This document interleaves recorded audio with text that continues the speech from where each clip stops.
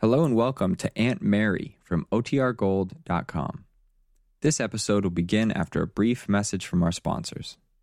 When you need mealtime inspiration, it's worth shopping Kroger, where you'll find over 30,000 mouth-watering choices that excite your inner foodie. And no matter what tasty choice you make, you'll enjoy our everyday low prices, plus extra ways to save, like digital coupons worth over $600 each week. You can also save up to $1 off per gallon at the pump with fuel points. More savings and more inspiring flavors make shopping Kroger worth it every time. Kroger, fresh for everyone. Fuel restrictions apply. Now for our story. It was about 10:30 at night. Light glowed from the windows of Lefty Larkin's little house on Aunt Mary Lane's farm. Within, in the warmth of Lefty's little sitting room, Peggy Douglas sat in a big leather armchair, looking earnestly, almost hopefully, into Lefty's face. You see, Lefty, Nicholas Dorn has asked me to marry him. And I've told him that I will. Do you think I was right, Lefty? Lefty didn't answer at once. The room was still while Peggy sat quietly waiting for her answer. Lefty looked up at the picture of Peggy he'd found the other day and thumbtacked on the wall. A pretty little girl of 10 with an enormous hair ribbon topping her curls, smiling shyly into the camera. And now Lefty thought, this little girl, the little daughter he'd found at Aunt Mary's farm, had grown into a young woman, faced the problems of an adult life. I've always hoped that someday Peggy would ask me that question. And I was so sure I'd be able to give her the help she would need, as a father should. Sometimes I wonder if I've done right, not to tell Peggy I'm a real father. Perhaps if I had, she would have felt closer to me. I was afraid it might upset her, disillusion her. And now I have to give her an answer. Ever since Nicholas Dorn first came here, I've hoped this would happen. That he and Peggy might become closer than just friends. He's such an honest, straightforward young man. So fond of Peggy, so good to her. But Aunt Mary's always been sure it wouldn't be wise. That Peggy shouldn't make a decision. Not yet, anyway. Maybe I'm making a mistake. Maybe Aunt Mary is right. And Peggy would be unhappy with Nicholas. Lefty? Oh, yes, Peggy. I've been... You seem so far away. I'm sorry, honey. I was thinking. I gathered that. I didn't mean to startle you. Was it such a surprise what I told you? No, not after the discussions we've had. From the way you've always talked, I thought you'd be glad. You always seem to be so fond of Nicholas. I am. But, well, you see, Peggy, marriage is... Gosh, it's so hard to talk about these things. Never mind, Lefty. I know what you were going to say. Same thing Aunt Mary always says. Marriage is an awfully big step. Yeah, that's about it. And darn it, it's true, too. Marriage is just about the biggest step anyone ever takes. It can make the whole difference in a person's life. I know that, Lefty. And I haven't gone into this thing lightly. You don't know how carefully I've tried to weigh things. Sure, I know you have. Lefty, aren't you going to tell me how you feel about it? Would it make a lot of difference to you whether I said yes or no? Of course it would. You intend to talk this over with Aunt Mary first, don't you? Yes. I'll talk to Aunt Mary.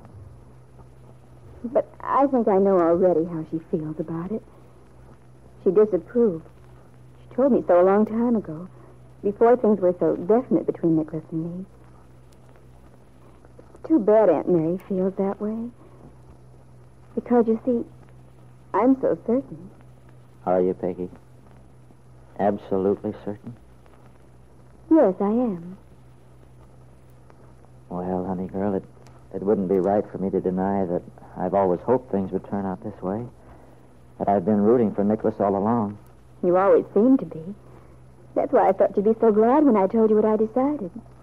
Yes, I guess I haven't been backward about letting you, and Nicholas, too, know how I felt. But just the same, you mustn't regard anything I say as a ghost signal, as a sign that you should just rush into something. No, I suppose not. But still, it makes me feel better to know you think it's a good idea. Even so, you've got to talk to Aunt Mary. Tell her all about it before you do anything at all. You see that, don't you? Oh, yes, I know I've got to talk to Aunt Mary. I wonder if she's asleep yet. Maybe I'll go in now and tell her. Oh, now, that's a swell idea. Why don't you do that? All right. Well, Lefty, I guess I'll say good night. Thanks for listening. You know how glad it makes me for you to come to me. Tell me about your plans. Yes, Lefty. I don't know what I'd do without you. Your happiness is the most important thing in the world to me, Peggy. That's why I don't want to take the chance of giving you any bad advice. You never have yet? Nothing's ever been as important before, either. Well, good night, Lefty. See you in the morning. Good night, Peggy, dear. Peggy walked back through the shadowy garden, let herself quietly into the house. There was no light in her aunt's room, so she knocked gently on the door, not to awaken Aunt Mary in case she'd already dropped off to sleep. But Aunt Mary was wide awake. She answered, told Peggy to come in. Peggy went into her aunt's room, sat down on the edge of the bed. Well, this is a nice surprise. Did you have a good time tonight, Peggy? Mm-hmm. Nothing special. We drove around for a while and then stopped in for a milkshake. Then when I came home, I saw a light out at Lefty's, and I went down there and talked to him for a while. I thought I heard you come in more than an hour ago. You've been out there quite a while. Did you have a nice talk? Mm-hmm. Very. How do you feel, Aunt Mary? I thought maybe you'd be asleep by now. Oh, I feel fine, dear. I've just been lying here, daydreaming. Or maybe I should say, night dreaming.